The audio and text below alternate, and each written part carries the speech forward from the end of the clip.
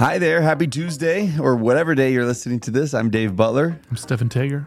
This is the Revival Podcast. I said happy Tuesday because these release every Tuesday. It's the day of double blessings. And I wish upon you a double blessing.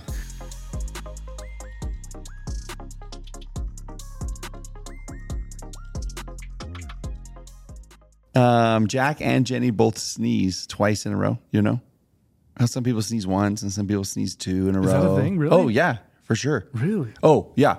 They'll sneeze, and then I bless them for their second sneeze before they even sneeze because I know it's coming. Like they just have I think people are typically onesers or twosers or threesers or whatever, you know, in sneezing. How many times do you sneeze? I think just once. Oh, yeah. Some people just consistently are two or three or whatever. Can you get that fixed? No. Well, you don't want to. Don't you love the feeling of sneezing? Why would you want to get that fixed? That's so awesome. So today is like a double sneeze for you. It's a double blessing. That's what it is every Tuesday. This is a podcast where we go over patterns of faith, walking a life of faith, and just how reviving that can be, how life-filled that can be. And we use general conference talks every single week to do that. And so we're excited to talk about this all together today. But we're going to start with a question Stephan asked me yesterday because it should just be documented. What question? About The Chosen. Oh, yeah. P.S. If you haven't watched The Chosen, you're uninvited from the podcast. Turn it off now. You need to pause and go watch season 1 and 2 and 3. Then you can come back for the remainder of this episode. But Okay, Dave, ready? Ready. I interrupted you, sorry. That's okay. I interrupted you yesterday and last week. What's your favorite Chosen scene? Impossible. That's impossible. Okay, let me do an easier one. What's your favorite child? Of my own children? Yeah. I was about to answer. Way to stop me. Favorite Chosen scene? Oh. Or one of them. Okay. I want to say a few. And we have to be quick because we have a tendency, to keep talking. Oh, okay. We want to talk so much about stories of Jesus. Let's get on to something else. All right, listen.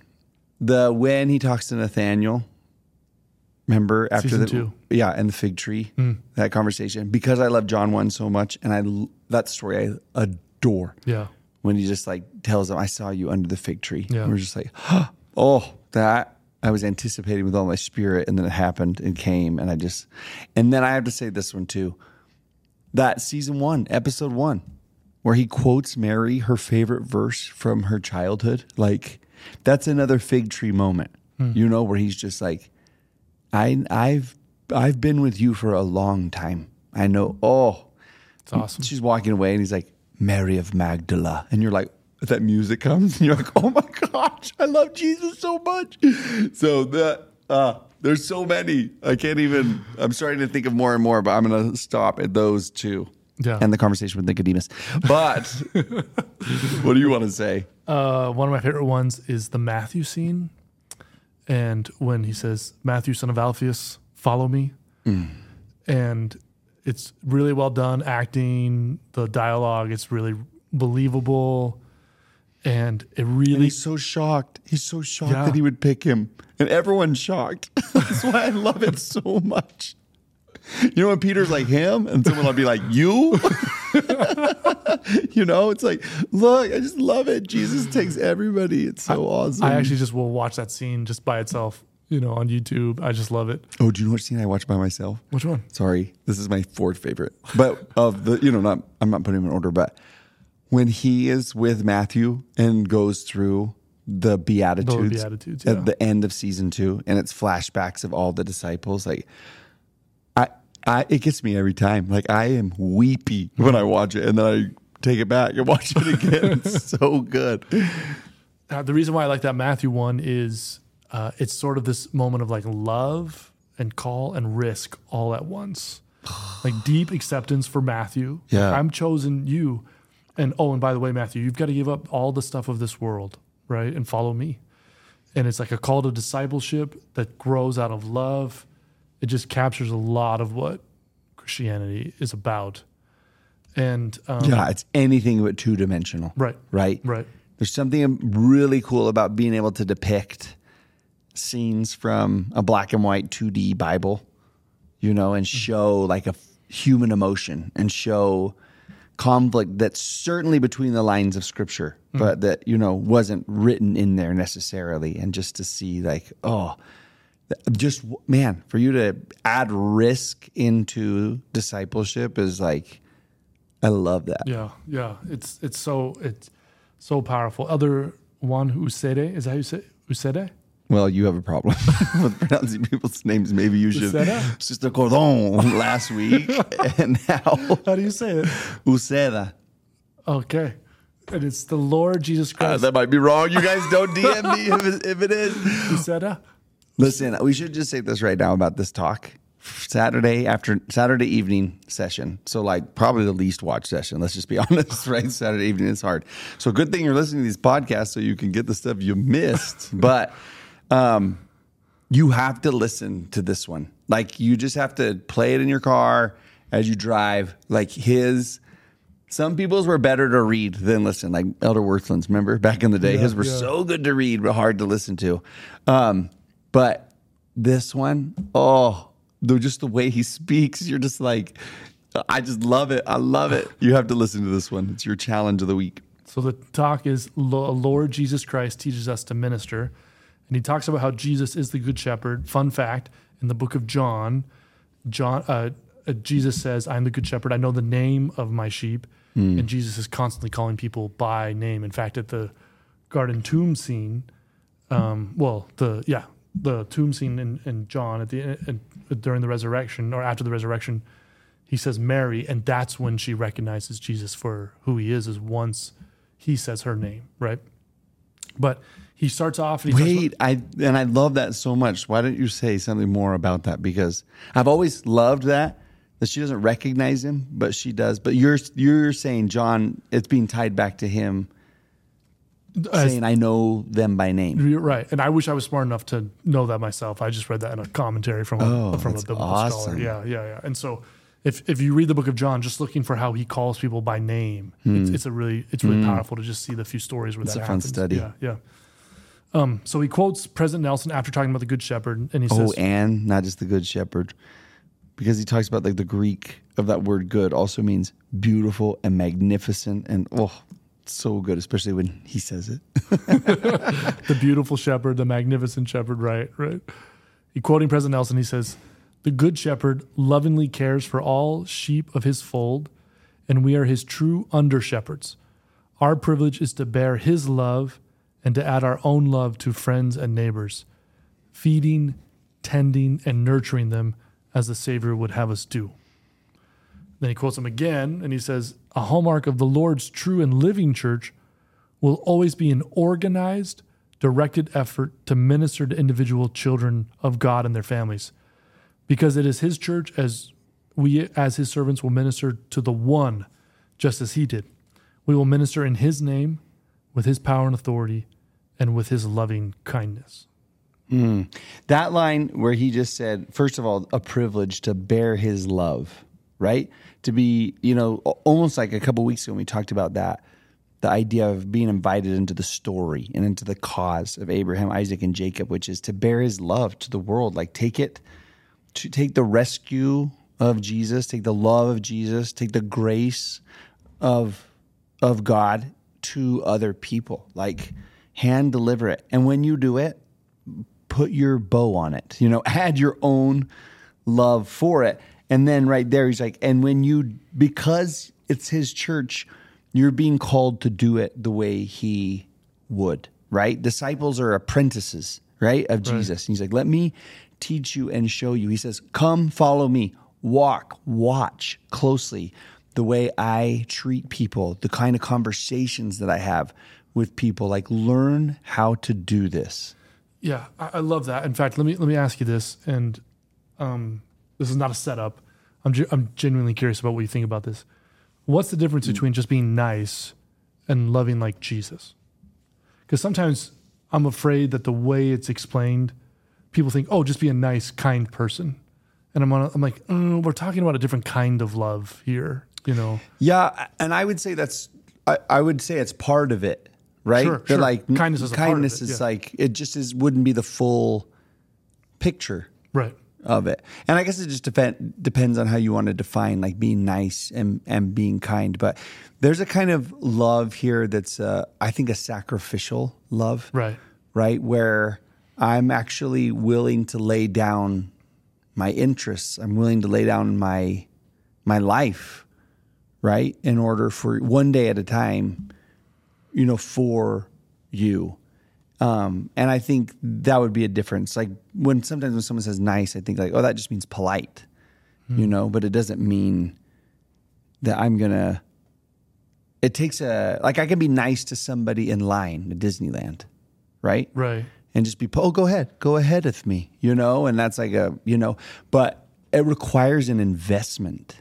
Like this kind of like Jesus kind of love. The reason it has to happen one-on-one is because I can take a microphone to 100 people and just be like, you guys are the coolest, you guys are the greatest, and I love you all, and everyone will feel good about themselves to some degree. Sure. But not the way they would if I were to invest in them one-on-one. Like to really love someone the way that Jesus taught us to love people. I don't really think you can do that with everybody. You can't. Right. Like you don't have enough time. You don't have enough like resources, emotional resources to do that. It requires a one-on-one relationship. It's why he calls us, I think, in that one-on-one ways, because you just can't do it in a group setting. Like it's just right. You can be loving, you can be Christ-like to a group, but man, what it takes is, when you watched it, Jesus like surely had.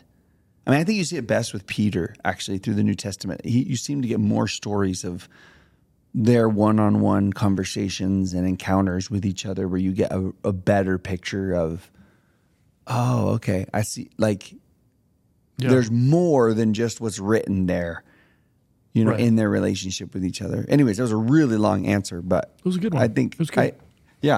I don't think I've ever thought that before. It's like we talk about like one-on-one. It's like, oh, that's because it actually requires a different kinds of interactions that you can't have in a group setting.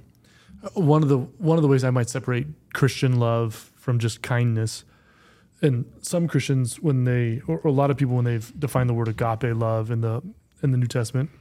That's the Greek word for love in the New Testament. And they'll include like a self-sacrificial element in that, which obviously I totally agree with and think that that's true. But going back to our chosen examples, which are just fun depictions of what's already there in the text, what's already there in the New Testament, is sort of this kind of, it's risky, and not in the sense it's unwise, but also irrational, not in the sense that it's dumb or stupid or anything, but irrational in the sense of it like supersedes what seems to be how the world would make sense of relationships. It goes, it's much better and far beyond that. And part of like the scandal of Christianity is just the radical love of Christ.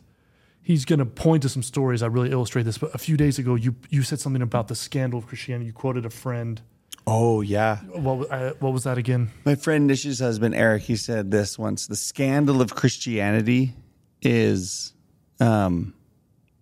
not who's excluded from Christianity, but who's included.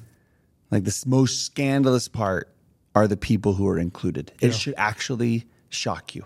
Like it should make you, is it in here where he says where there's something along those lines, man? Oh, maybe it's just like the reading of the parables that he gives, because he gives the 3 parables, right? From Luke 15, the best chapter in all of Scripture. There's 3 stories in that one. And it's Elder Uceda points out that the 3 actually he calls a parable, not 3 parables. He was just like, they're all teaching the same lesson.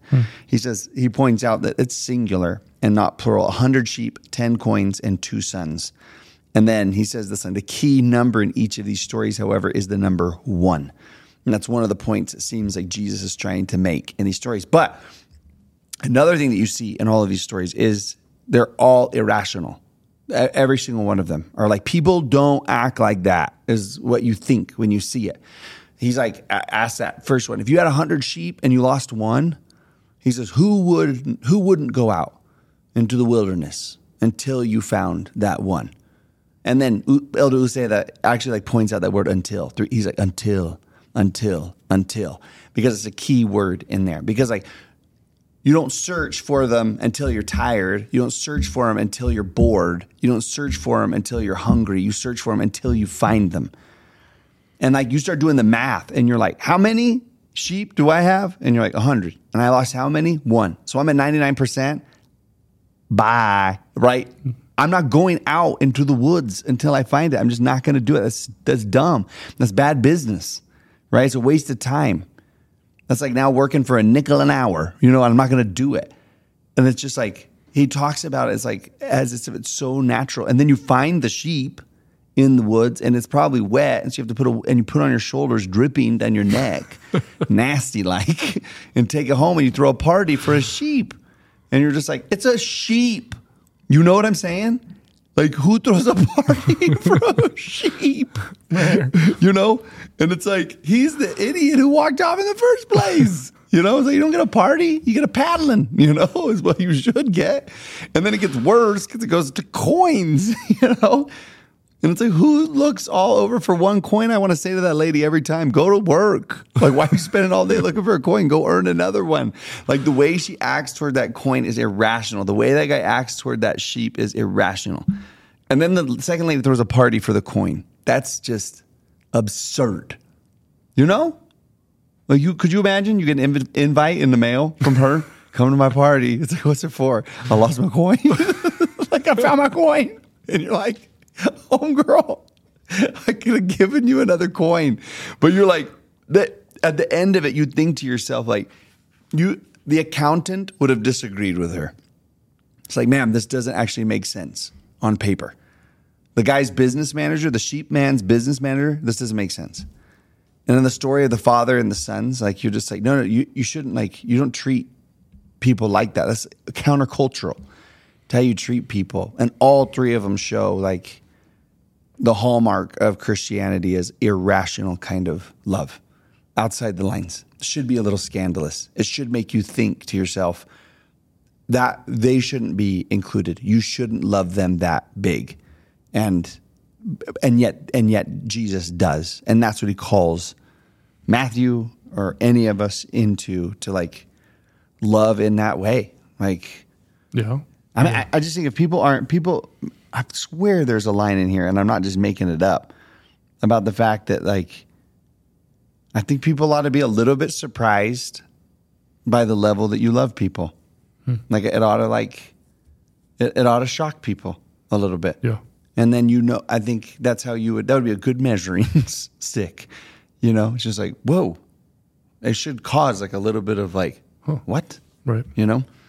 Yeah, I love that. And speaking of ministering to the one and what you're talking about, Dave, this irrational love, he says, you never say, what a foolish sheep, or after all, I don't really need that coin, or what a rebellious son he is. If you and I have with us the pure love of Christ, we, as the man in the story of the lost sheep, will leave the 99 and go after that which is lost until we find it. Or as the woman in the story of the lost coin, we will light a candle and sweep the house and seek diligently, till we find it. If we have with us the pure love of Christ, we will follow the example of the father and the story of the prodigal son, who, when the son was, quote, was yet a great way off, saw him and had compassion and ran and fell on his neck and kissed him. Yeah. Just those scriptural examples of that irrational, overflowing abundance of grace. And what a huge blessing it is when those people come into our lives. There's, as I've said before on the podcast, one of my favorite books is Bonds That Make Us Free by Terry Warner and his work on self-deception. There's few things that wakes us up out of ourselves, out of the lies and the blame that we tell ourselves, than coming in contact with those kinds of humans. They show us like, wow, I can be like this too. Right? The kinds of people who are just irrational. What do you mean, who? The kinds of humans? When you say that, who do you? Well, like I think of, I have a friend, and it's a really complicated situation, and I should be sensitive. But because of where a certain a young person was in their life and their situation. He actually him and his wife started taking care of this kid, kind of watching over them. And then eventually he adopted him. They were sealed to, this boy was sealed to this couple in the temple. I mean, it's like, and the best part of this radical showing of love to this young person. Oh, okay, that's what you're saying. Like those kind of people, those kinds of people who love irrationally and radically. Right. Yeah. And like the best part about it was it wasn't like he didn't light off fireworks. It was just overflowing from his very nature. Right. He's one of my closest friends actually, he's like Jean Valjean level kind of radical. I'm just going to take you in, and adopt you, and it just wasn't a thing. Yeah, right. Those are the kinds of people that just set us free from our own self-deception. You know? Yeah, and almost like light something inside you. I feel like Jenny's family was always like that. I remember getting married and going to like it was like a family reunion camping trip or something like that, and around the fire they wanted to play Esplin family trivia, and I was like, oh my land, like who came up with this game, but whatever. And they started going around, and someone was just like, okay, name the number of people that lived at our house that were not birth children of mom and dad, talking about Jenny's grandparents.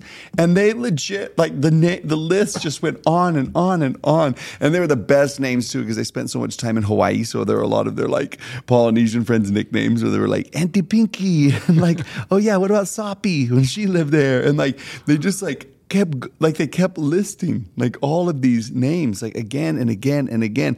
And it carried on. Like, I just feel like I would start going to like Thanksgiving dinner at Jenny's house, and like every year there was some new person who came. Like I remember when your uncle brought a homeless man, like off the streets to Thanksgiving dinner. Like I walked in and it was just like, hey, who's this? And he's just like, oh, this is Jeff or whatever. And I was like, oh, and then later on I was like, you guys friends? He's like, no, I actually just found him. Like I'm just like, oh my goodness gracious. But the crazy thing is like I left that campfire, I left that Thanksgiving. And I thought, and it lit up a love in me, and it lit a fire in me. And I just think that's how Jesus won people over, is with irrational, radical love. Yeah. He just like that. It was his method. One person at a time. He just like, it left people thinking like, it just takes all your guards down, I guess, when somebody loves on that level. Yeah, it's the mark of someone who's really let the cross sink in. Yeah, it's that radical love. And in fact, this is one of the sides of the prophet Joseph I wish people saw more. We have a tendency to talk a lot about his miracles, revelations, and we should, and those need to be emphasized. But there was a radical, loving, sacrificial side of Joseph that was also just very welcoming to others. And you can find these stories in his life of just saying, oh, please stay with us, or let me take care of this, or whatever. And that's just the sign of a true prophet, a true disciple, of someone who really knows Jesus of Nazareth. Yeah. And what you said, I think, is the key and so important, that when a person understands what happened on the cross, that they were being rescued, that's the most irrational display of love that's ever happened in the history of the world, right? Just the greatest level of sacrifice to the least deserving person. And that's me. That's me. And I see how deeply and how widely he loved someone like me. Like Amazing Grace says, or like that song, what's that song that we have in our church? I stand all amazed at the love Jesus offers me. And I'm just like, why are you still standing? Like, did that not like knock you back when you learned just how you should be amazed by the level of grace? You should be like shocked by the amount that he loved you. You ought to like say the scandal. No. You shouldn't do something that big for me. But when that sinks in, like then it's reflected outward in that same radical, irrational way. That's right. And then we can join with Elder Uceda when he says the good shepherd, the beautiful shepherd, the magnificent shepherd, even the Lord Jesus Christ. Right? Those become attributes that we can honestly say, yeah, that's how I feel about it. That's how I feel about him. Oh, it's so good. I have a million more things to say about this, but We're done for today. See you next week.